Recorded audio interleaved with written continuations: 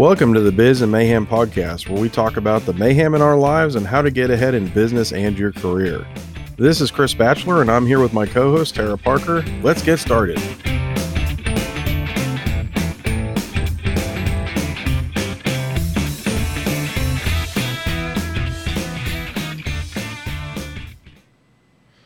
Well, welcome everyone to another episode of the Biz and Mayhem podcast. My name is Chris Batchelor. I'm here with my co-host, Tara Parker. How's it going tonight, Tara? Pretty good, Chris. How are you doing today? Oh, I am doing just fine. We are, almost at the official end of the first week of the Biden administration, and we're all still here. Although we have had some things that we don't like, I think. Yeah, there's definitely some discourse, if you will, to offer the Biden administration from the several people in the country. Yeah, a lot of discourse, and we got some news here from the newsroom to start that off. So let's play the newsroom. Sounds good. This is the newsroom. All right, so the first article I have here revolves around the National Guard, and of course, after the Capitol got stormed, there was a big push for security at the White House, for the inauguration. So, we had a couple of interesting things happen there. So the first one here is that the COVID National Guard got COVID at the White House. So, I don't know, what do you make about all this?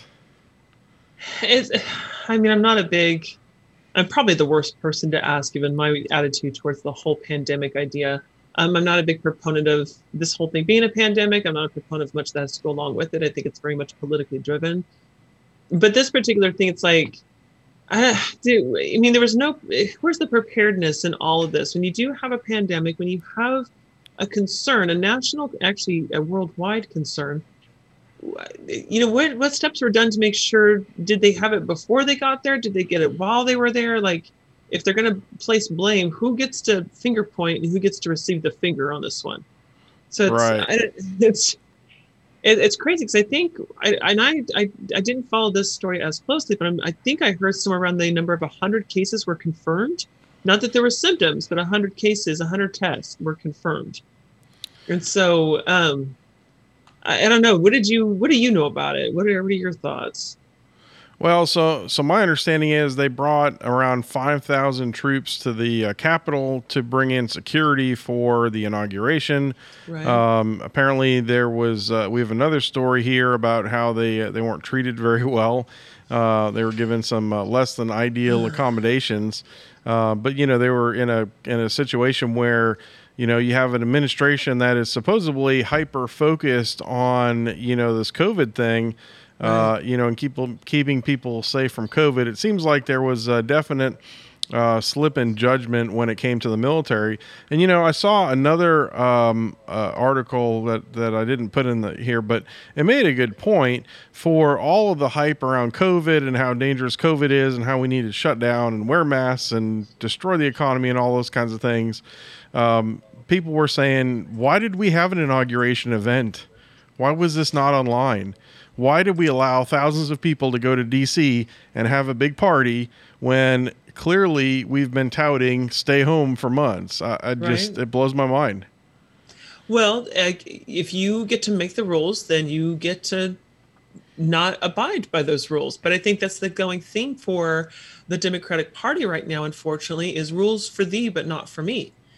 And it's one of those things where do as I say, not as I do. And people are starting to get really pissed off because they're starting to catch on. And this is another one of those things, like you said, why were they even gathering? I remember the news making a very big production. It was proudly stated, in fact, that there were only going to be 2,000 people attending. And it's like, well, that doesn't make anybody feel any better. There shouldn't be any 1,000 attending, right? Like, this shouldn't be a thing at all.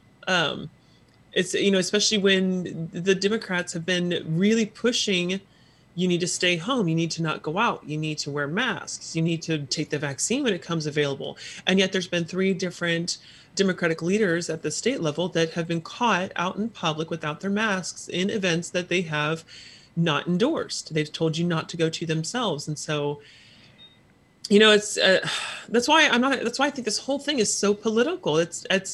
The more you have these kinds of stories, the less value the pandemic has in my mind, and the less serious they're making it. People are trying on Facebook to say they're sharing their personal stories of how they're losing loved ones because of effects of COVID, and in conjunction with something else. These people aren't just dying from COVID; they have other underlying circumstances taking place. But then you have these stories like this where it's like people are fighting over, why didn't you do this? Then this, these, maybe the National Guard would not have so many people sick right now. So it's such a fiasco, this whole stinking thing. I don't know. I'm kind of COVIDed out at this point. Yeah. So I think, this rolls really nice into the second story we have here, which is, the National Guard soldiers were ordered home by governors amid outrage that they were in the state. They were in one of the buildings at the Capitol, and then right before the inauguration, they decided they didn't want the soldiers there, and then they moved them into a parking garage. And we actually have some pictures of this, so I'm going to cut to that right now. Yeah. So I think this was the governor of Texas said, enough is enough. We're going to send our boys and girls home. And so we have a picture here from the parking garage. And, basically they were tweeting and putting on social media that said, hey, we are, basically sleeping in less than ideal accommodations here. And then I saw a report that, President Trump did open up the Trump Hotel there in DC for some of these folks. Right. But if you're going to have a party during COVID and have the military there to provide security, not very good optics for, this administration that supposedly is going to put themselves at the forefront of this COVID thing and being safe during COVID. Well, and this is, I've been following this story pretty closely, specifically on Fox News, and I'm a back and forth fan of Geraldo Rivera because Fox News likes to have him. He's one of the contributors, and he turned it out to be like, this isn't really that big of a deal. They're used to roughing it. Well, yeah, when the circumstances call for it. This didn't call for it. These guys were called in. They had somewhere to be during the whole party. And then all of a sudden they're no longer needed for the party and they're told to go hang out in a garage. And I don't want to hear about, well, it was a heated garage or they're used to this sort of thing. No, this, when you're up in the Capitol and there's a hotel nearby with available rooms, doesn't that make sense? Or am I missing something? Like, is this going to fall under fake news where there's information missing? Is it being made out to be worse than what it is? And I've seen a few other military individuals who have a military career that have said, when you're working in stations like this, doesn't bother us. This doesn't bother us because when we get a chance to break, we just go lay down wherever we can. Like, we just make it work. Well, that's great, but it's our tax dollars that are paying for you to be there. And by golly, damn it, if you're going to be there to support a guy that we're not even sure legitimately won the election anyway, can we at least have you comfortable when you're off duty? Like, can we make this a little bit easier for you guys? Because there's politicians who are sleeping in grand hotel rooms that the taxpayer is also paying for. Can we not do that for our individuals who have selflessly given up their freedoms, as it were, because they're GIs, they're owned by the government pretty much? And can we not give them a little bit of a luxury? I don't know. I this might hit a sore spot with me just because of my past affiliations with the military in terms of family members who have were KIA in combat, and I just feel like we should be treating them with the utmost respect and care that we possibly can. That we should definitely be showing them more hospitality than what has been. Yeah, I agree with you. I think we need to, certainly show them the respect that they deserve for sure. But I think the big point here is that the Biden administration should have thought about this inauguration a little bit differently instead of, having a big party with all these people present and causing a big security risk. And then also, we haven't used the word yet, but it's a super spreader event. They called Trump's, every time Trump went and campaigned, they called it a super spreader event, right? Even if that was true or not, And so far, the media here hasn't used the word super spreader for any of the inauguration. So, I Right. mean, if that doesn't tell you something, I don't know what does, right? Yep. Yeah, it's interesting how much flack Trump took for his get-togethers, but this one, the media doesn't seem to care. They're just like, "What? This is fine. It's normal." I mean, it's like again, rules are for thee, but they're not for me. Yeah, it just goes to show you how, how we like to have two sets of rules in the liberal media here. And so I'm going to roll Yeah. into the next thing here. This is interesting. So 1 hour after Biden was inaugurated, the World Health Organization changed how they are counting COVID positive cases. So I'm going to Oh. cut over here to the article. So apparently, what they did was they started counting COVID positive cases that were only strong positives, where previously they were counting weak and strong positives. So I just, it just goes to show you this is all politics. This is a bunch of crap. I mean, they couldn't even wait a couple of weeks to change how they counted things, right? They're going to immediately start counting things differently when they have a different president because they want to push a different agenda. And so, Well, what is the difference between a strong and a negative? Have you ever taken a? You would, I'm not going to ask you that. Ladies out there who've taken a pregnancy test, have you? If you've taken one of these, there's no strong positive and negative. There's no. There's. It's just positive. It is just. It's not like. Is there like more than one virus? Is there like a viral family that moves in and we're testing for family members? Like, what the hell is this? well, That it I'm not going to blows my be mind. clean. I'm not going to claim to know all the science behind this, but I think they have tests out there that basically say there's a certain percentage chance that this person could have COVID, and they're counting those as COVID positive. Whereas a strong positive test is, yeah, that person definitely has COVID. So, but they're basically manipulating the numbers at this point. It's we're going to count it differently. And obviously the numbers are going to go down, right?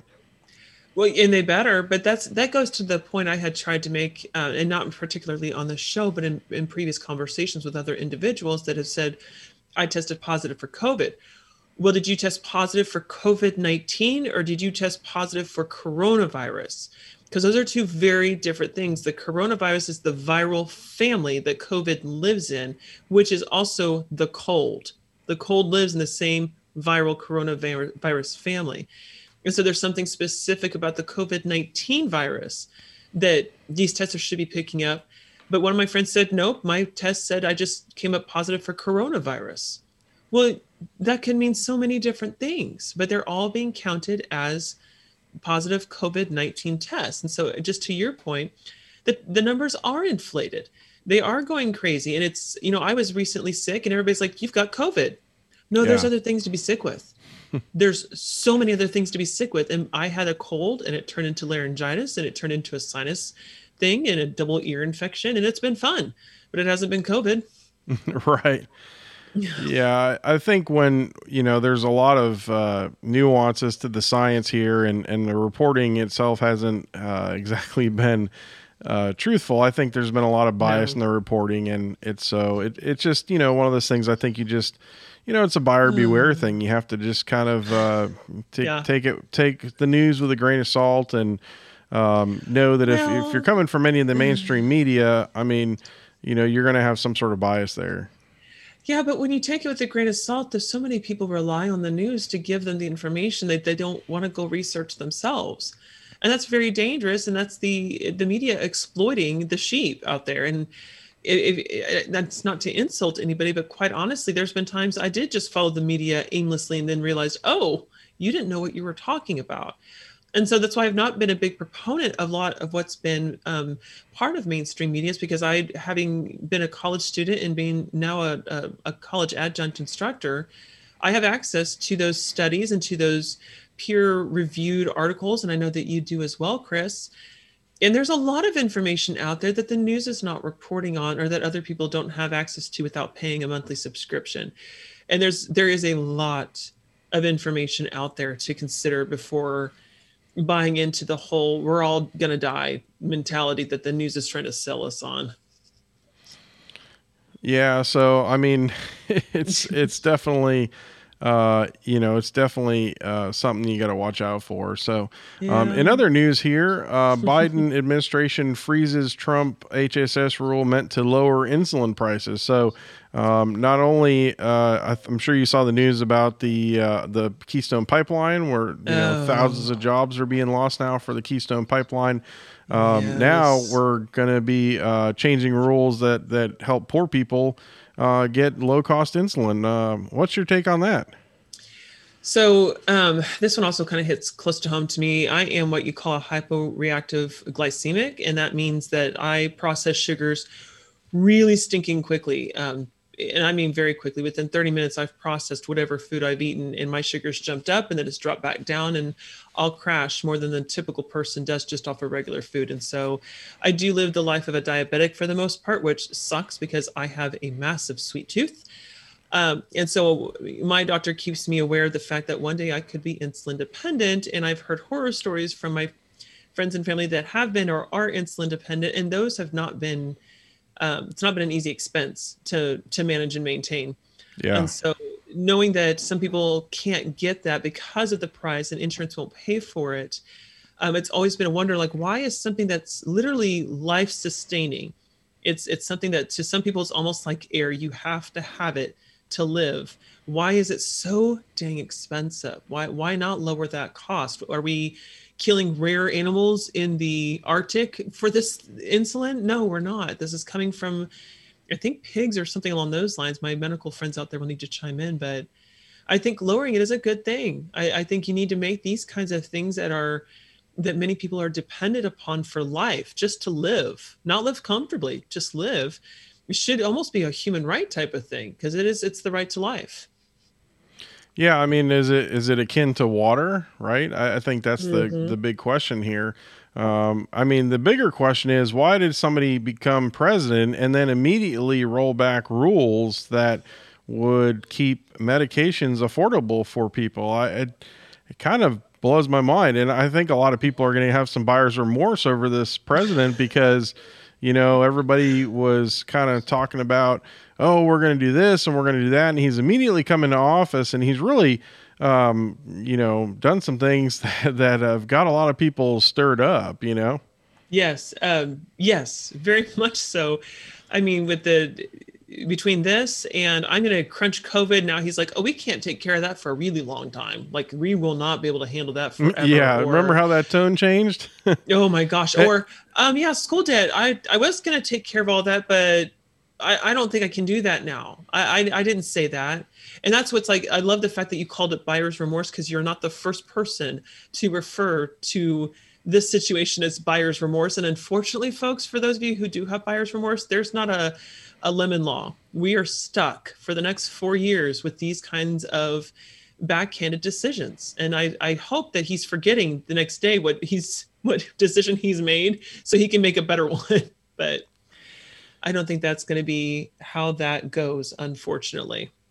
Yeah, I, I think, I mean, typically what happens in this sort of thing is right now, the Democrats really control the House and, Congress and the executive branch. And so they really have nobody to blame but themselves. If they don't like what goes on the next 2 years, until midterm elections, then they've got no Republicans to blame here. Let's be right. very clear about that. The media cannot no longer say that it was Trump's fault. They can no longer say it's the Republicans' fault because they have the majority. They are able to Yeah. vote these things in if they want. And so I think Yes. it's going to be very interesting to see what they actually do.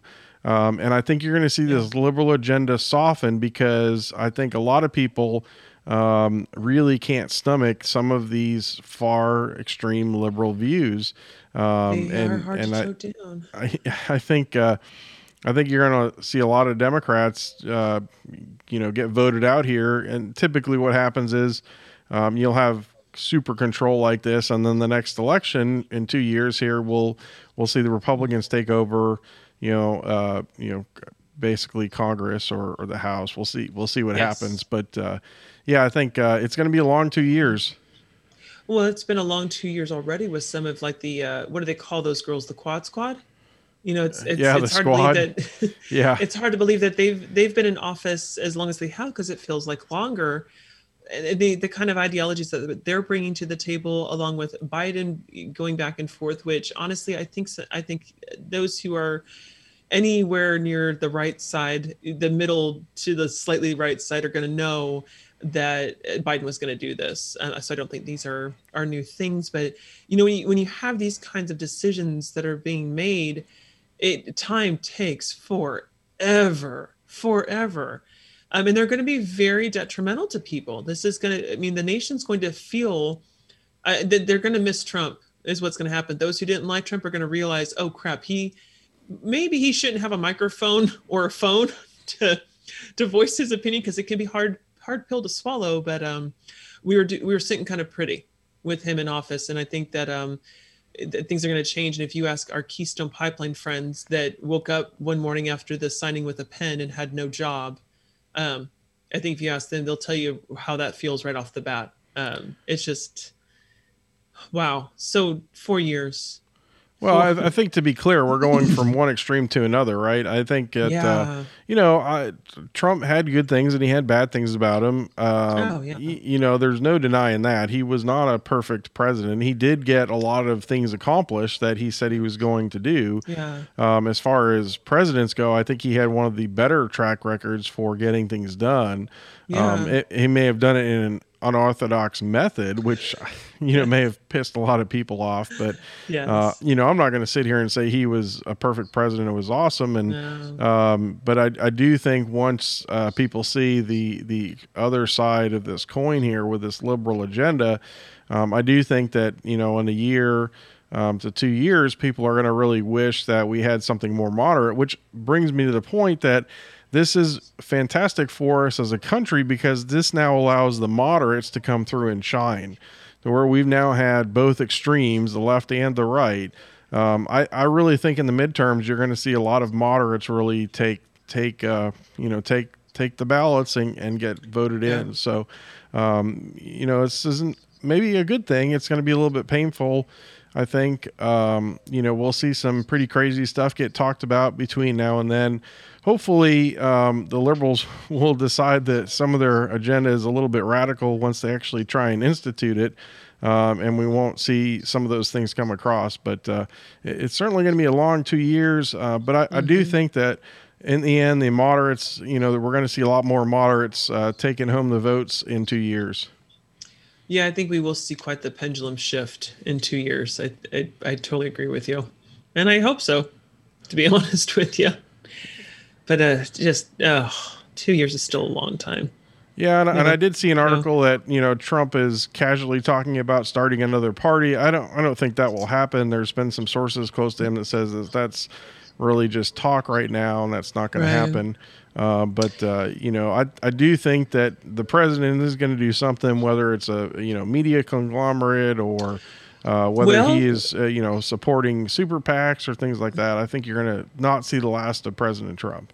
No, in fact, since the impeachment didn't go through the way he was, what is that called? He was cleared, for lack of a better way to put it, whatever the actual terminology is. If I need my constitutionalist buddy to chime in here, but he's not going to be held liable for the January 6th event at the Capitol Hill, and I don't think he should be either. And that means that he can run for president again, which means I think here in 2 years we're going to see his campaign start to resurface and gain momentum. And I think they're going to spend the next 2 years strategizing and knocking on doors. I think they'll do some old-fashioned door-to-door handshaking, baby kissing stuff to get him back into the White House, because he'll have to go through and fix everything. Quite honestly, Biden signed he's up to 29 executive orders in his first week of office. And you really can't even keep track of what he's doing, right? No, it's like, does he even know? Did you see there was a clip that I saw on I think it was Fox News, and I saw it on Facebook as well, where he's signing this executive order, and he's got his mask on. You can't read his lips, and you're assuming what you hear is coming from him because of his nonverbal body language. But he's like, what am I signing? What is this? Oh, okay, I'll just sign it. Yeah. And you kind of like, oh no. Well, Pelosi, right? We got to sign this bill to find out what's in it. That's just, how many times have we seen that? Oh, that is scary. And these people work for us. That's the problem. But they don't work that way. And I Well, think but that here's the thing. I think what people are going to find out about over the next year, 2, 3, 4 years is that they don't work for us, and well, that's they that yeah. they say they do, but in the end, they really work for them and their special interests. And I think that's where a lot of people are going to have buyer's remorse. And I think that Trump, with all of his flaws and as mad as he made people, I really don't think that he worked for the special interest groups. No, And they couldn't buy him that's off, Chris. They couldn't afford to buy him off. That's just the thing with him. Most politicians have a price tag, and Trump didn't. He never had a price tag. He could afford the price tag and then some. So I think that's why he pissed off so many politicians, is that they couldn't sit him down, and they didn't have anything that he wanted. He had everything. And so yeah, he did work for the people. He absolutely did. I mean, hell, he worked for free. He didn't take a paycheck. To my understanding, he donated that to a charity. yeah, that's my understanding too. But well, more to come. We'll see what happens with this administration and see where they go. And but I really don't feel like they work for the people. And maybe No. I'll be proved wrong. Hopefully, I will. But I think at the end of the day, it's the special interest groups behind the scenes that are pulling the strings. And they're going to get their policies through and their benefits, but and I think that's going to make it very confusing, right? Because I think it's Yeah. not going to be apparent what's really going on because they're going to say one thing and do another. Yep. Yeah. Yeah. Just can we fast forward? Just Yeah, let's just talk fast about forward. something else here. So I've got an article here about Google. Let's switch to the Googles. Not that that's any better Oh, from a you know from a over Big Brother aspect, but at like least big it's something tech. different. The big yeah, we're gonna go from Big Brother to Big Tech. Big tech. So Google plans to replace the need for college degrees with 6 month certificates. That's what they're talking about, and they're basically saying that college degrees are expensive and they take a long time to get, and they may not have all of the value that they used to have. So I don't know. What's your take on that? So this is going to come from somebody with an associate's, a bachelor's, and a master's degree. So So just a little bit of I invested a lot in myself, and so I mean that's to there are some, and I also, to add to that, to add a qualifier, I used to work for a university. I worked for a private university, and so I've got some definite feels about this. And there are certain situations where a certificate is totally fine. I get that.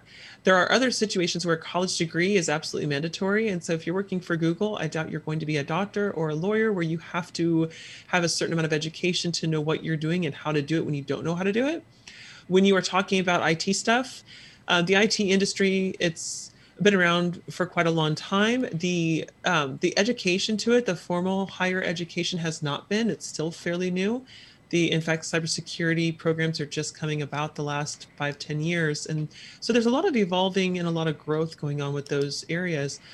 And so I can see where those certificates are going to be important, because in the cybersecurity, or in the IT industry, certificates are what's key. And you have a certificate, you have to keep up with it. You have to have the continuing education units to make sure that those are still applicable and that they're viable. So that makes sense. But with business degrees, I can kind of see how a business degree, it's a dime a dozen anymore. I remember when the MBA used to be a very illustrious degree. Everybody wanted one because very few had them, and now right.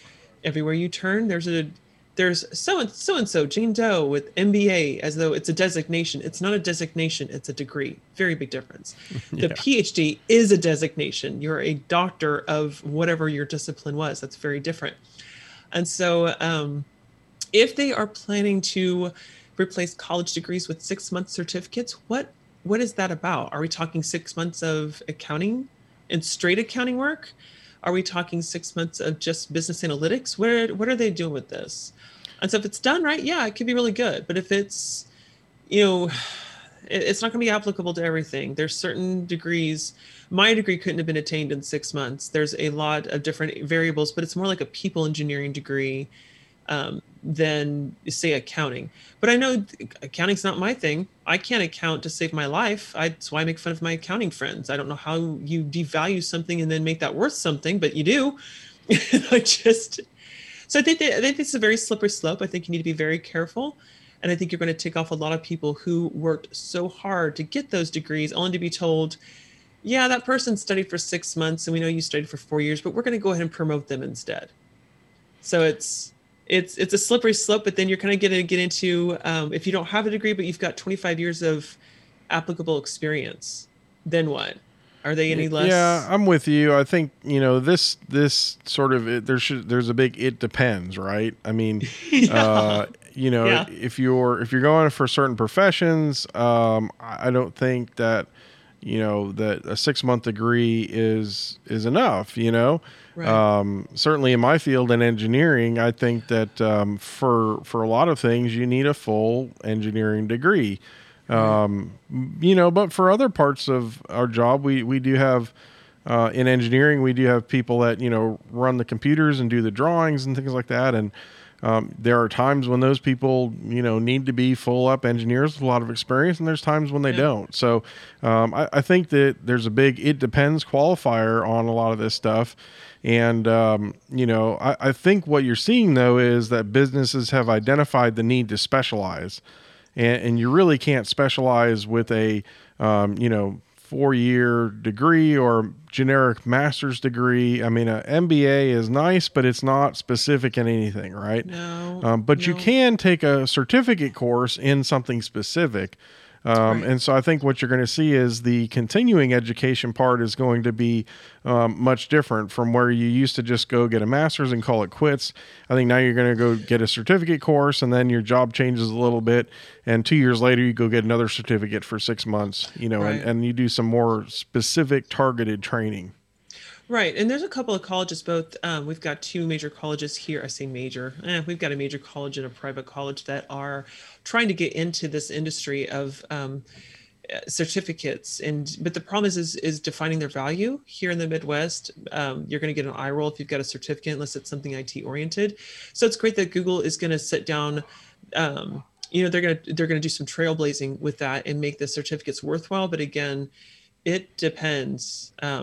And you really need to be careful, because if you do a 6 month accounting certificate and it's worth the same as a 4-year degree in accounting, that makes me wonder either about Google or about the degrees themselves. And I'm going to wonder about Google, because the degrees have been working for years. But if Google's saying you only need 6 months and you're going to be a specialist, that's great. And specialists are important. There's a place and a time and a place for them. But at the same time, it's really hard to cross train if you've got several different specialists and nobody can do what the other person can. And that's a recipe for failure. So it's like you said, big it depends, big if, big be careful. But we're also talking about a company, Chris, that has a playroom for their employees. So Yeah.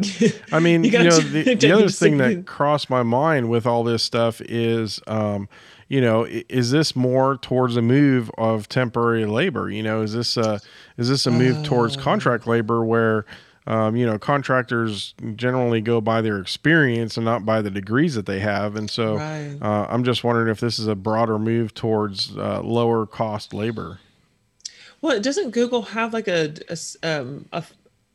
salary floor? Like there's a specific starting level that every employee starts out at, no matter what. I thought Google was one of those companies that had that. I'd have to look into it. It's been several years since I did that study. But I thought Google is one of them, and that would make sense if you're Yeah, looking to break up that. I'm not sure. I haven't heard that, but I haven't looked for it either. I do know that Google has made a lot of their employees mad, and they are now trying to organize.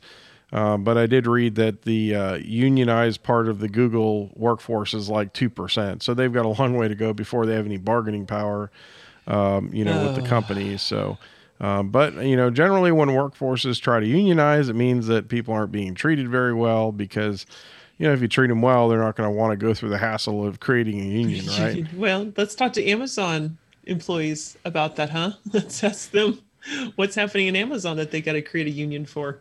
Yeah, all Curious. sorts of crazy things going on across the big tech. So I have another story here that I'll bring up about big tech, and there's a North Dakota bill Now it's just a bill. It's not a law yet. And there's a lot of things that have to happen to turn a bill into a law. Yeah. But it would allow lawsuits over big tech censorship. And I just was kind of in my mind going, is this sort of the next step? Is this how we're going to keep big tech? Is this how we're going to keep them accountable? Is that the state law? Because if you have 50 different states that have censorship laws, you're going to have 50 individual lawsuits against censorship, and it's going to make the legal department of all these big tech companies very shy of doing any sort of censorship or doing anything that would get them in a position to be sued. I think we're back to the slippery slope idea. I do think that, again, I believe in free enterprise. So if Facebook and Twitter want to censor, okay, but I think you have to take the consequences that go along with that, and that means you also have to allow for other platforms to also enjoy free enterprise. And so I'm going to get specific here and mention Parler, because I was on Parler, and it was very nice to see all the good, the bad, and the ugly that you can see from people. And yet the big tech shut that down because Amazon, as a server provider, said, you guys don't follow our standards. Okay. I think I don't know what all of that is about. I'm not familiar with those ins and outs, but at the same time, I don't know that you have a right to tell I don't think one business has a right to tell another business how to run. I never would have associated Parler to Amazon because I didn't know Amazon hosted anything at the platform level. And so that, to me, they're not liable. And in my opinion, Parler or Facebook or Twitter, none of those guys are liable for what other people say. They just give everybody a platform. You say what you say, and then the person who's saying it owns the liability, in my opinion. But if that's not how it's being run in the background that we don't know about, what's going on? Like, what's the fine print that we're not seeing where these people are censoring others and they're shutting other companies down because they're not following the standards that they created? That's where I'm kind of getting curious about all of this. I think a lot of people don't realize just how enmeshed the big tech companies are, right? I mean, right. Amazon hosts Amazon hosts part of Twitter, apparently, is what came out of over all of this. And Amazon hosts a lot of other companies and things. So, I mean, that's a big part of their business is web hosting services, and that's fine. I mean, they have the computer farms for that and all that kind of stuff. But, right. Basically, when you are the web host, you have, you can dictate to other companies what they can and can't do on your service.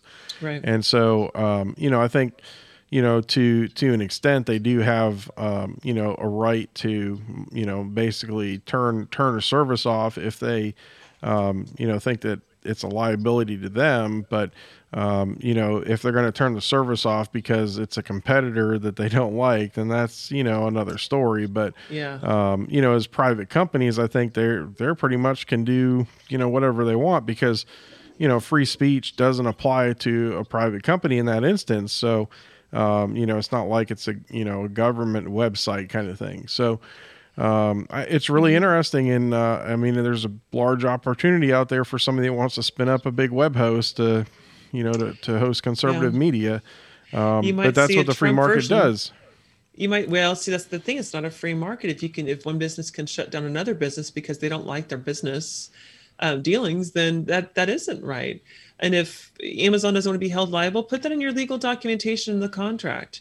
That's what the legal team is for, right? So I don't feel like this is a liability issue. I feel like it's I think it's a political issue. The far left saying we don't want anybody saying this stuff. We don't want people thinking this way. Shut it down and do what you have to do. And I bring that up because I remember a few years ago when the Zuck was at Capitol Hill, and he had to testify because the government came down on him saying, you're selling data you're not supposed to be selling. You are violating people's privacy and you're not supposed to be doing that. And I think and he wasn't, he was held liable for a couple of things, but I think ultimately the government said, wait a second, we have an idea for you. We'll let you off this hook a little bit, but you're going to have to play nice with us. Yeah. And those kinds of things I think have happened because Zuck hasn't been back on the spotlight with the government in quite some time. And he was up on that spotlight off and on religiously for as long as I can remember. I got tired of hearing about him. In fact, that's how you learned who he was because he was being put on the spot, and he was being asked by Congress all kinds of questions. He's being interrogated for the way his business was running. And so yeah, I don't know that I'm curious as to why do we need a bill that's going to allow you to sue for censorship? Why are companies being able to shut other companies down? Aren't the lawyers doing their job in preventing the liability? I mean, Well, but that's that's the problem right now is you got that, what is it, Section 230 thing, which basically yeah, says that they're not liable for the content that's on their platform, so they can't be sued, right?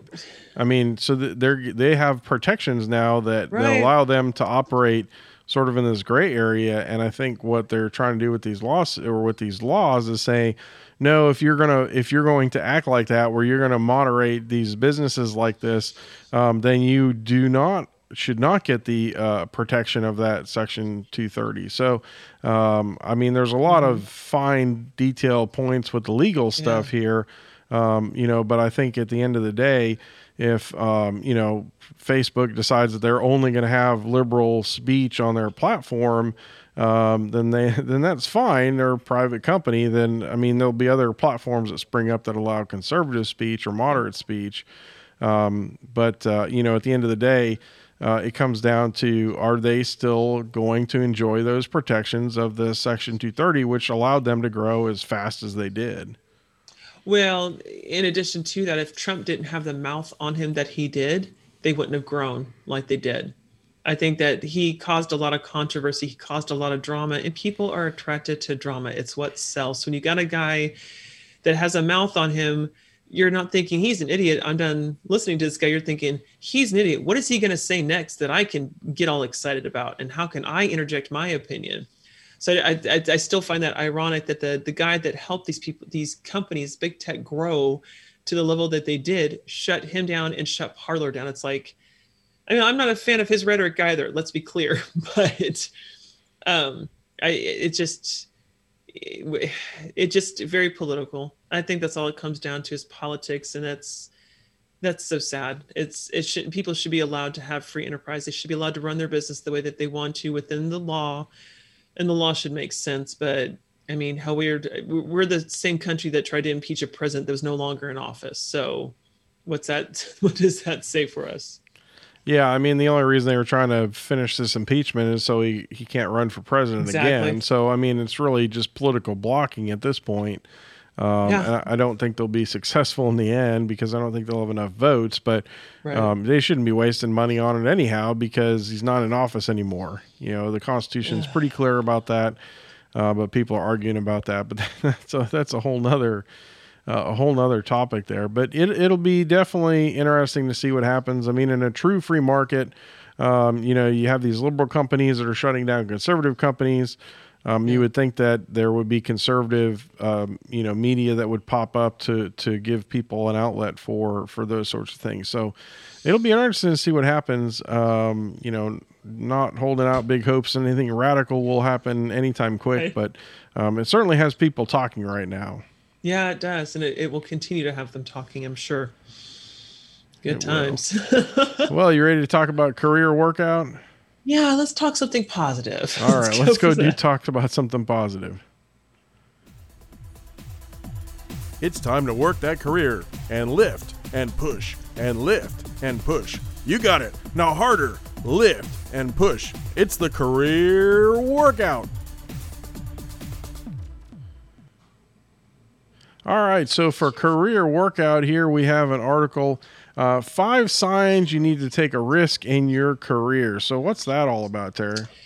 So, I happen to have a recent opportunity to take a risk, and I took it in my career, and it's going well. And so it got me thinking, how often do I do this? How often do I take risks in my career? How often does anybody take risks in their career? And I come down to when it comes to actually building my career up or taking that next step in my career, I don't do that very often. I don't think. Maybe I do, but for me, it's like I kind of take some what I think are some safe routes, some routes that are low risk, so they're kind of like low reward a little bit. So I started looking around, and I found that sometimes taking risks, especially if they're big risks, they can yield really big rewards. And I think outside of work, we all experience those big rewards if we take the big risks. And if you've been a business owner, then you also know what it's like to take a big risk and get a big reward. But you also know that sometimes not well calculated risk will result in you having to pay out versus somebody paying into you. And so I thought, well, this would be, how many other people out there don't take risks when they could, and how do they know? Like, when is the time to strategize a risk, and how do you do it? So started looking around, and I found this article on Forbes.com, 5 signs you need to take a risk in your career. And it starts off with the number one is you're self-sabotaging because you're bored. So if you are, and it's about not feeling challenged at work, not feeling for me, that's not feeling purposeful. I like to feel like I'm doing something, like I'm making a little bit of a difference. I don't have to feel like I'm making a huge difference, but I need to feel like the what I'm contributing makes sense and it's worthwhile. It's not always going to be valued. It's nice to feel valued at work, but there are times when you're just going to have those, I don't feel valued, but that's okay because the paycheck is nice. But if you're just outright bored more than, 40, 50% of the time, you're probably going to end up self-sabotaging yourself and essentially, keeping yourself from getting noticed for that next promotion or being seen as somebody that's going to be the next big thing at work. And so you definitely want to, if you're bored and you can't get any more work from your own boss because they tell you I don't have anything for you, that it's probably time to look in other places and take that risk to jump to the next career or to the next promotion. This is a great one. I've never felt this way myself necessarily, where you've hit a ceiling and you're wasting potential. And I've seen other people that have got to this point where, some of us are steady eddies in our position, and that means we like where we're at, we're happy where we're at, we feel like we've hit our point and we're great. And then there's those that are kind of like me, where it's like, this is great, but I could be doing more. And I want to do more, and I feel like my skills aren't being used to their fullest. And I know that I know I have felt that way. I don't know if you felt that way before, Chris. Being an engineer, that's going to be a completely different feeling than I'm not an engineer, so that's going to be a completely different mindset. But when you feel like you've hit the top of where you can go in your position, you've made it that fabulous art that it's going to be, you're not gaining, you're not being challenged, you're not growing, then it's probably time to look at what risks you can take to start building onto your career a little bit more and take that next step to build up on your career. Your fears don't stand up to scrutiny. And so what that means is that, making the change scares you. And if you are, if you share these fears with other people, and as the article says, you share them with friends or colleagues, and they don't seem as alarmed as you do, then maybe you're holding yourself back. And so if you're overthinking things, you are reading into things that aren't there, and you'll know this because people are going to say, I don't think that's what that is. I think you're overthinking that. I think you're making too much of that. Then it's a good sign that maybe you're as far as you can go mentally in your position, and you might even be a little bit burned out and ready for the next step. And so it's time to start looking at other options, time to start looking at risks. Your life is in flux anyway. Whose life hasn't been in flux this entire last year of COVID? Anybody? I feel like hollering Bueller. You got to be careful to recognize when your life is in transition, your personal life or your kids' lives are in transition, which will definitely impact you. I know it does me, Chris. I'm sure you can get on that train. When things change in your kids' lives, it definitely changes your life a little bit. So you need to understand where the changes are at, and if they are definitely impacting you at work, or if it's, if you're just letting your personal life spill into your work life. So be careful to identify the boundaries between work and personal and emotional, for sure. Because sometimes you can be experiencing high emotional changes. Like I've got a friend that's gone through a breakup, and to her, everything was falling apart, and she hated her job. And then once she got past the breakup, she's like, oh, I love my job. I don't want to leave my job. So you really need to be careful as to where the changes really need to occur at. And if you are, what's the word? It's really huge. Compartmentalizing. Mm-hmm. I think I said it right. I never said that word right. Yeah. Be sure to learn how to compartmentalize so that you don't take an unnecessary risk because you weren't paying attention to what was going on around you. And then 5, and this is this one, when you're being called, that reminds me of something religious. I've been called to this. This is my calling. Um, those are specific to talents. And so if you've like, going back to what you said, Chris, about specializations, when you're in a place where you're not getting to use that specialization and there's this job that's hollering at you, and it appeals to all of your strengths, it looks like it's going to challenge your weaknesses and help you grow there. And it just looks like it's just calling to you. You really need to look at that kind of risk and what does the reward look like associated with that risk, and how can you make that risk happen. And that's I think the biggest thing is strategizing risks and making sure that when you go for them, you're communicating to the proper people, you're being honest with yourself, and that you're not catching the wrong person by surprise, because that can certainly backfire when you're trying to build your career. That's a good way to take, have your career take a negative turn if you're not careful. And so that's kind of in looking at the things that I've been the risk that I've been looking at here, which was kind of an unexpected one. I was able to look through all these myself and kind of determine, I'm kind of new to where I'm at, but I think there is some opportunity here. I think there's a worthwhile risk to take. And as I looked through the strategizing of it and talked with my allies, I was able to say, yeah, this is going to be a worthwhile risk and I can go ahead and pursue it. I don't know that I've taken a risk that went wrong because I've been too much of a scaredy cat in my past. What about you, Chris? Have you taken any risks and gotten a reward out of it, or gotten hit, sideswiped with it? Well, yeah, I mean, through my career, I always tell, new folks or folks that are just starting their career, if you had talked to me at the beginning of my career and asked me where my career was going to go, I would have drawn this nice straight line.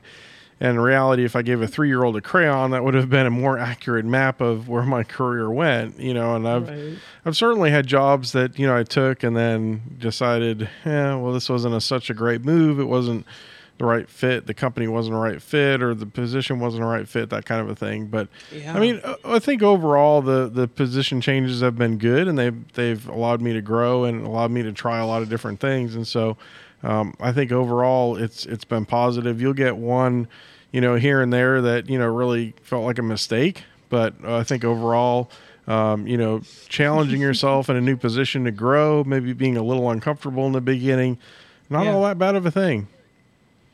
Yeah. Yeah. I've definitely had a position where I thought, oh, this was bad. This is bad. We need to leave. Not good. And then it's hard to know, do you just jump ship right away, or do you transition easily out? What do you do? And and I think that's just individual, right? It's every situation is different, and sometimes new opportunities don't always come around just right away. So, I think the big thing is don't take steps backwards. Just because you're uncomfortable, don't take a step backward to go back to where you were. Just because you're maybe a little bit uncomfortable. I mean, and again, every situation is different. You're going to have to evaluate it, because there may be times that it's totally appropriate to say, you know what, this isn't for me. This isn't a good fit. I'm not going to grow here, whatever it is. And then go back to something else that you were doing. But, I would encourage people, if, you move into a position or you see a position that's available to you that you can apply for or go for, if it's making you a little bit uncomfortable, it'll probably give you the opportunity to grow. Yes, that's the key. Uncomfortable does mean growth, one way or another. Just try it. Try it. It'll be fine. Try it. You'll love it. Mikey likes it. Mikey likes it. Yeah. Half our listeners probably don't know who Mikey is that we're talking about. Oh my gosh. Please tell me you do. Well, they just came out with a new commercial, but Mikey's a chick, so she's a little girl this time, so it should be interesting. I haven't seen that one. You ready to do our career fail? Oh, please. I'm dying for this one. Career fail of the week. So what have you got here for career fail? I can't even say this word, so I'm going to let you take care of it. It's Psaki. Her name is Jen Psaki. So Return of the Psaki. So if you have been following Biden's administration, Jen Psaki, that's Psaki. She has returned to the White House. She was a part of the Obama administration, and she did not float too far away during Trump's 4 years. She's been in the background. And with Biden's administration, he named her as his White House press secretary. And so I find this interesting for several things. One, she was not a well-liked individual. Her first go-around in the Obama administration, I think she was the director of communications then, and she was not the most popular person. And when you follow an act like McEnany, Kayleigh McEnany, those are some big badass shoes to fill. I watched McEnany. Somebody correct me because I'm pretty sure I'm saying that wrong. I watched Kayleigh as she just literally just handed reporters their back into them in the White House press secretary room, and the briefing room. And there's memes on them. There's some really hilarious memes, and she really, I mean, Sarah Sanders did a great job, but Kayleigh just took that job and blew it out of the water. She didn't take gruff from any of the reporters she was talking to. She took on the tough questions. She powered through everything, and she didn't hesitate. She didn't stutter. She made it real clear, what she knew, and she's very confident. She's very poised, very well put together. Enter Jen Psaki, who you basically go from, this is the easiest way to put it, you went from ass kicker to an ass kisser is kind of where it's going on to. And, she's not receiving any difficult questions. She's, as the article says, she's handing an olive branch to the reporters after 4 years of so-called combativeness from the Trump administration. And so I'm kind of worried about how she's being seen, because the feedback I'm seeing on social media is not kind. It is not kind at all from the way that she presents herself. She's being compared to Kayleigh a lot. Kayleigh was very high maintenance looking. Psaki is very not high maintenance looking. The way that they offer information, Jen Psaki's presentation verbally is very, I'll get back to you on that. I haven't had that conversation. I'm not aware of that information. I've not received comment on that. So she's found like 2,000 ways to say, I don't know. And so she doesn't seem to be very well prepared. She doesn't seem to have her words very fluid. There's a lot of uhs and ums and ohs. If you watch her, and I've watched her a lot this last week, she touches her face a lot. She touches her hair a lot. She's just not well put together at the podium. And that worries me. When you're the press secretary and you're coming in after somebody like Kayleigh McEnany, I'm going to keep screwing that up. You've got some big shoes to fill. There's some expectations that have been set. And this worries me a little bit that you come in, and I realize she's got her own style, but she's got in my opinion, a very condescending look on her face when any reporter is asking her a question. You know, that half-hearted smile your mother would give you as you're asking for something from her, and you can see that look is like, I can't believe you're asking me this right now. And you're like, oh, I feel like I'm entering into dangerous territory. I should probably back out while I still have a chance. And that's that look that she has on her face 90% of the time, if not the entire time that she's in the press room. And so I worry about this a little bit. I don't feel like this is a great way to represent yourself. I don't feel like this is the representation that the Biden administration deserves. And I say that, and I'm not a Biden fan. I'm not a Biden supporter. I take that back. I'm a Biden supporter because I want him to succeed. So let's keep that straight. I did not vote for this man. I don't agree with much of anything that he says, but I want him to be successful. But I wish he was represented by somebody stronger, somebody that could say, yeah, he said we're going to get these vaccinations and we're going to find a way to do it. This is the plan right now, and that plan could change. Something forceful and dominating on that stand, and she's just weak, and it's just not she's getting a lot of negative feedback. So I don't know how long she'll be in this role. That'll be interesting to see how long before they realize she's not a good part of the formula to get Biden's likability up and hold it up. I don't think she's going to hold it down very long. Yeah, it'll be, we'll see how long she lasts. Certainly we have seen a change in tone from the press corps as far as heavy hitting questions. We really haven't seen the press do any hard hitting, combative type journalism with this president. So, I think you're seeing a much different, press secretary. You're seeing a much different, thing on TV than what we've seen the last 4 years. Well, yeah, just from things like why, Peter Fauci is, I think that's his last name with Fox News.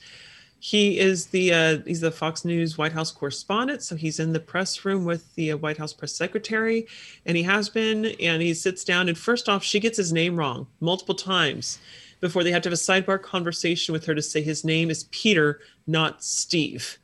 And he wouldn't correct her at the time. They took her aside politely, and hopefully she's gotten it straightened out. But things like, why wasn't Biden wearing a mask after he just signed the executive order that you have to wear a mask on all federal property? She's like, well, he was celebrating. Yeah. It's like, that's what you're gonna know. Like, it wasn't at all convincing. It sounded like a lie. It just wasn't like, really, that's all he was celebrating. Can I celebrate and take my mask off? Is that how we're gonna do this from now on? Like, Yeah. Well, such a I mean, disappointment. you're certainly not going to see things like who's the Jim Acosta from was it from CNN, who was berating the president and really should have been thrown out by security. I mean, he was Right. being very rude, and he was lauded by the press for being a hero, right? Right. I certainly don't think you're going to see anything like that for the next 4 years. Nope. I think this is the softball questions and the soft cheese questions, I believe, are the new terms that are going to become very popular when it comes to Seiki. And that's the sad thing too, because she's not being challenged. She's not going to have the opportunity to prove what she can do. And that is such a disservice to her. If she's good at what she does, throw those hard-hitting questions at her and make her prepared for them. But she looks like small time compared to her predecessors, and that's not good for anybody's career. You want to come out and just be confident, say what you got to say instead of the 2,000 ways to say I don't know. I'm very impressed. I didn't know there's that many ways to say I don't know. I have no idea. And just like that's, and then there's no Yeah, follow but up. I mean, to So be fair, I mean, is that a position that you would want to do? Because it's not one that I don't think I would want to do that.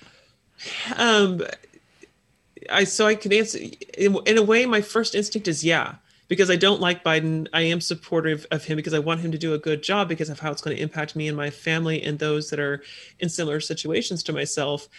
But yeah, I would want to have some sort of representation to say, I don't like you, but I'm going to do the best job I can because we got to convince these people that you are good for the country. We got to convince these people that unity is the way to go. And this press secretary position is going to be intricate in how that gets done at this point in time. So they're not utilizing her in that role positively enough for the things for the decisions he's making. And that's where her predecessor Kayleigh was really good about being that. Look, this is what Trump's doing, and this is why he's doing it, and you don't have to like it. And by the way, you've got your facts wrong, and this is what was actually said. I can help you with that. So but I'm a challenge seeker. I like those kinds of things, and I like to influence. And so that would be a very tough role to have. And you wouldn't be liked right away, but that's the whole point is you want to turn that likability around, and she's not going to do it. She doesn't have a prayer the way she's going at this point. Well, since we're live and on record here, I'm going to say you're weird for wanting to do that job. You're very You have weird. you've seen me take on certain challenges, and I'm sure you've been like, all right, what is wrong with you? What is wrong with you, Tara? Why are you doing that? I think the best thing that I saw from the press this last 4 years was who was on Saturday Night Live that was she was imitating, was it Melissa McCarthy, I think, was imitating was it Spicer was the press secretary at the time. Oh. And she kept going, fake news, CNN. What do you have to ask? There's a couple of Saturday Night Live skits where she actually had the podium was a Segway, and she was like driving around. She looked like the press secretary, but it was on a podium that would move around on a Segway. You're talking about like a mall cop. Yeah. But the podium was built on top of the Segway, so she never moved from behind the podium. Anyhow, great skits. But that was certainly one job that I would not want to have to do.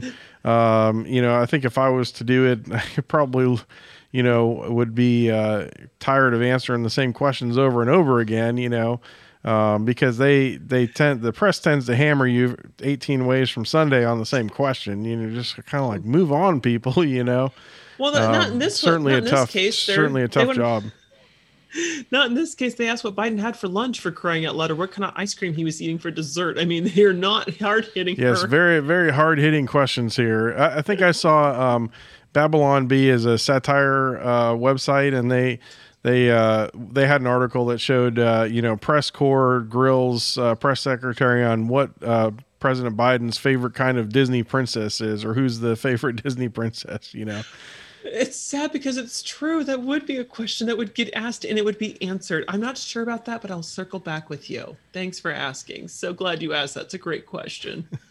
Like, Yeah. oh my gosh. Well, what do you say we go on to our media madness? Oh, it's a way better way to go. Yes. Welcome to Media Madness. All right, so for Media Madness this week, you have got an oldie up here, right? You got Goonies. You got the Goonies. Tell me all about the Goonies. You know the Goonies. Everybody knows the Goonies. I've been hitting the old school stuff really hard here lately because I just love looking at these old movies, and it's so weird to say old movies. It's like talking about Turner Classic Movies or something. But seeing them on these high-def smart TVs, it is such a neat thrill to see the changes in this. It's a different perspective is what it is. And so the Goonies came back, and they came out in like 80 something, 19, what is that? Yeah, it was an old movie. I mean, it's certainly a classic. Yeah, I think it's 1985 or something like that. Yeah, it's 1985. And so you're talking about a group of friends who their neighborhood is in, it's being threatened by real estate developers who are looking to put a golf course and, maybe a shopping center or something like that in. And the homeowners don't have the money to save their own neighborhood. So they're having to sell off and move away to whatever other place. And so these kids, they're going through mom and dad's attic and they find this pirate map and they're like, oh yeah, we know this story. And, it's hard to tell, is the story real? Is it just an old relic? What's going on? And so these young kids, and they're seemingly like pre-teens to early teens, and they're like, let's go after it. Let's go chase this pirate treasure down and let's get rich and save our parents' houses. And so take off on their bikes of all things, and they follow a treasure map and they get chased down by criminals, and and they eventually find the pirate treasure and they find all the riches and they take off with the booty, and then the criminals catch up with them and the criminals take the booty from them and they make their escape. And in the end, as it turns out, one of the kids had a bunch of gems in his he had it hidden in a little pocket in his jacket, and it was enough to save, as they call it, save the Goondocks. And so it's which is why it's called the Goonies, because they were based off the Goondocks. It's such an old cult classic. It's just fun. The humor is clean, I think, for the most part. I don't remember any real dirty jokes in there. I think there was a couple of kissing scenes, but nothing inappropriate. It's just a really good family favorite movie. And I know my kids get excited about it when we sit down to watch it, or we see it on TV. Like, it's one of those things where as soon as you see it, you're like, I have to sit and watch. I just got to sit and watch and take it in. So I don't think we can talk about this without doing some of the famous lines, right? It's, oh my gosh. What is it? The Truffle Shuffle. Yeah, the Truffle Shuffle. That's way in the beginning of the movie. And then there's the, hey, you guys. Yes, that is awesome. I love it. Yeah, it's just a great feel-good movie. It's one of those that I love to turn back on, and you can enjoy it as a kid, and as an adult, you really get to enjoy it, and you kind of catch some of the adult humor in there. And so, yeah, I had to pull this one up out of the archives and bring it back and revive it, because it's perfect. Everybody loves the Goonies. I've never met anybody who didn't love the Goonies. It's definitely a great movie, and I don't think they ever did a sequel, right? They never did a Goonies 2. No, but what I did not know, while they didn't have the sequel, there was a major edited part of the movie. Did you hear about this? I did not hear about this. What's this? Okay. So at the end of the movie, when the kids have been saved, their parents get to them, the authorities have shown up, and the news reporters are showing up, and they're interviewing the kids, and they're talking about, what happened, how'd you feel? And the little Asian kid, Data, he's like, well, the octopus was very scary. And you're like, octopus? Like, I don't remember an octopus. And you're like, were they lying? Like, what's happening here? Well, because when they find the pirate ship and the kids get thrown off the pirate ship by the criminals, there's an octopus in the water and the kids fight off an octopus, like this ginormous octopus that's been living with the pirate ship, just hanging out there. And it's literally just like huge, gargantuan octopus. And I'd seen the deleted scene later on. It's like, oh my gosh, that was literally, so they forgot to delete another part of the scene in the movie that led back to this. It's like, it was so cheesy when you, and I can see why they cut it. It was super cheesy looking when you see it. It's like, there's clearly, this is fake. It's not even remotely, it doesn't fit in the storyline. You can see why they edited it out. But I was floored when I saw that. I was watching a special on the Goonies and I was like, you've got to be kidding me. There really was an octopus. That kid wasn't crazy or lying. I'll be darned. So, but yeah, there's no sequel, just a crazy octopus scene that was deleted later on. That's awesome. Yeah. And I guess you can go visit the Goonies house, right? I didn't know that. Can you really? Yeah. So I think you can, it's in, is it Astoria? Astoria. Yeah. Astoria. I'm going to bring it up here. Yeah. What is that about? So yeah, it's in, I think it's in, is it Oregon is where it is? I think so. Yeah. That sounds about right. I'll be darned. There it is. That is crazy. Oh my gosh, you really can. All right, so I'm going to bring it up here. Yeah, so I guess it's closed right now for COVID, probably. But there's the original Goonies house that you can go visit. And I think I knew somebody at work here who recently went and visited it. But yeah, it's in Astoria, Oregon, is where it's at. So yeah, definitely something to put on the onto the bucket list for sure. Oh my gosh, that would be cool. That's awesome. I didn't that realize would be that was great. A thing. You know, if anybody wants to donate to us here, we'll put a fund together and we'll do a live podcast in front of the Goonies house. How's there that you sound? go.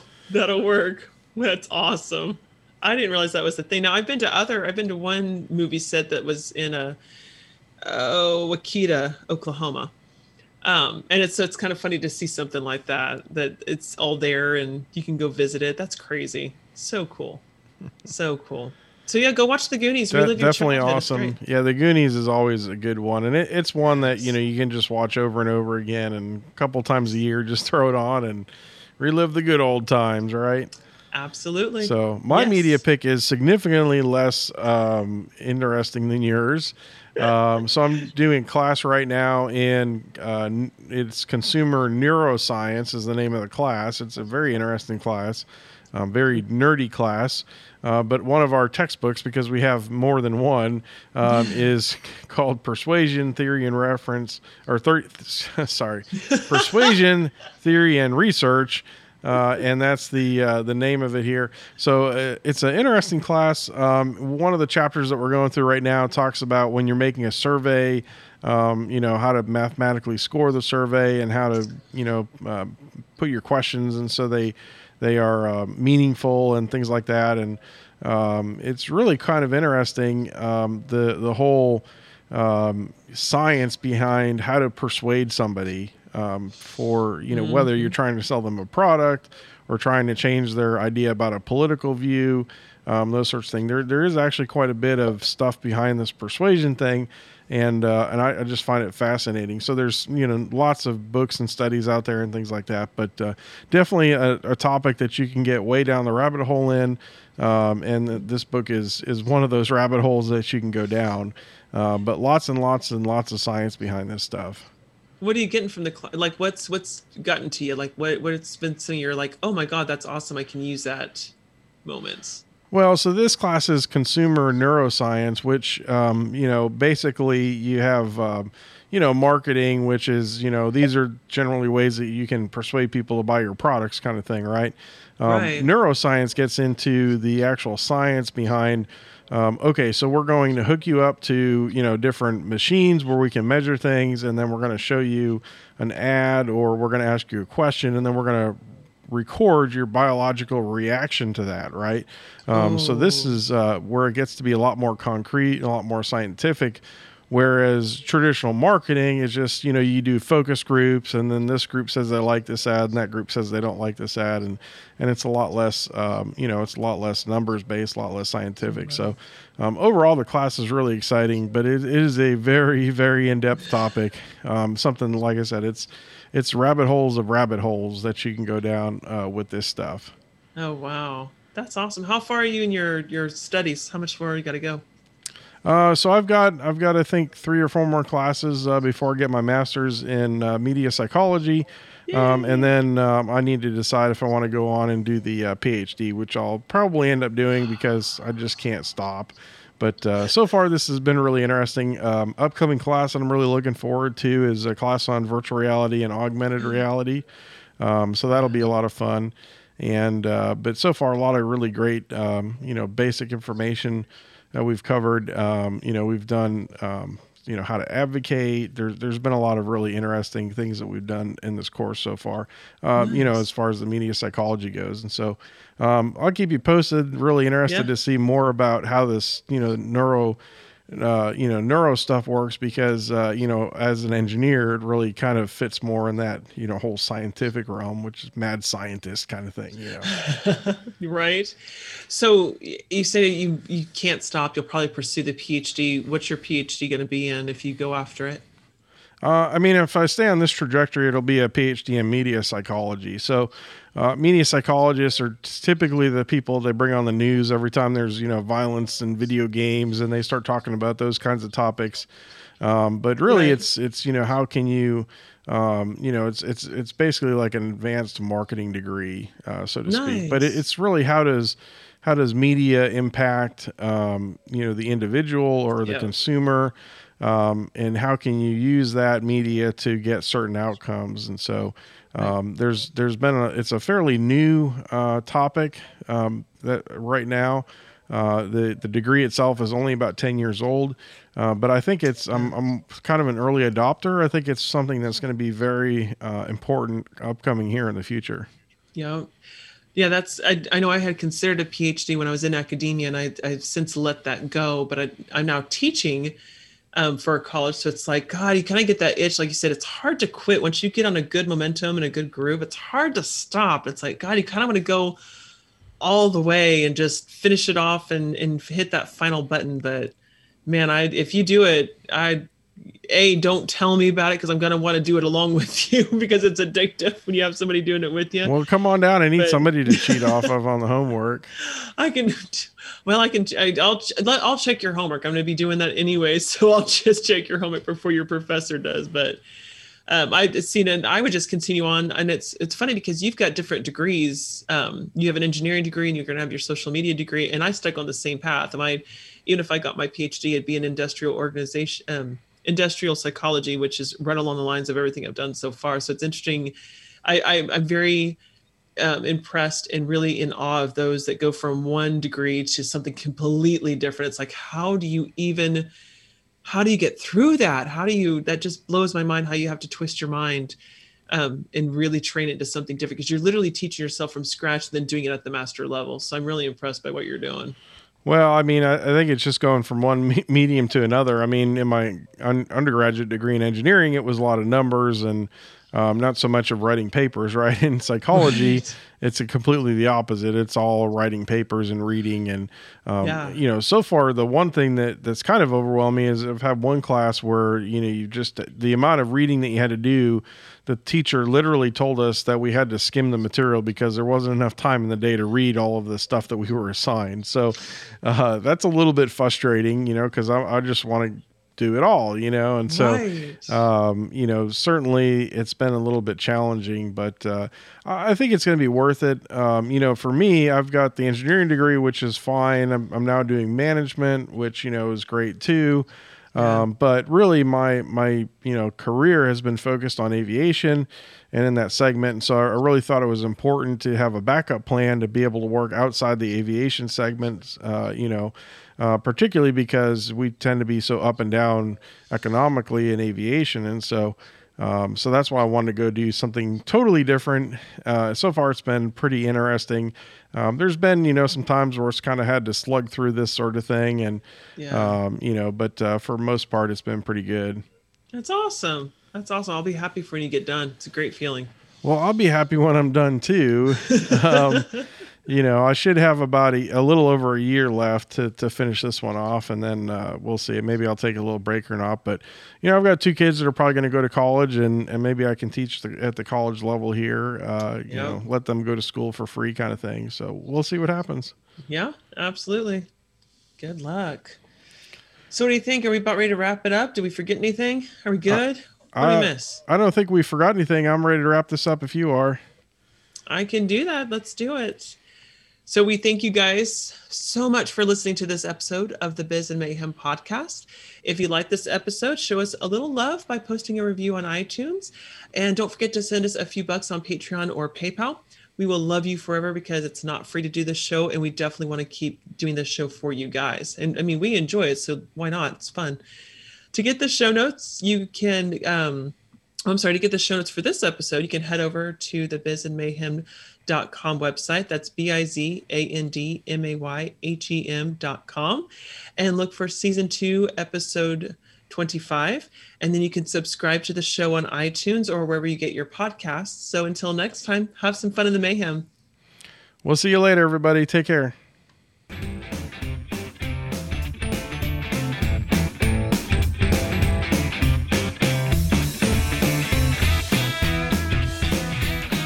The Biz and Mayhem podcast is produced by Check 6 Creative Studio.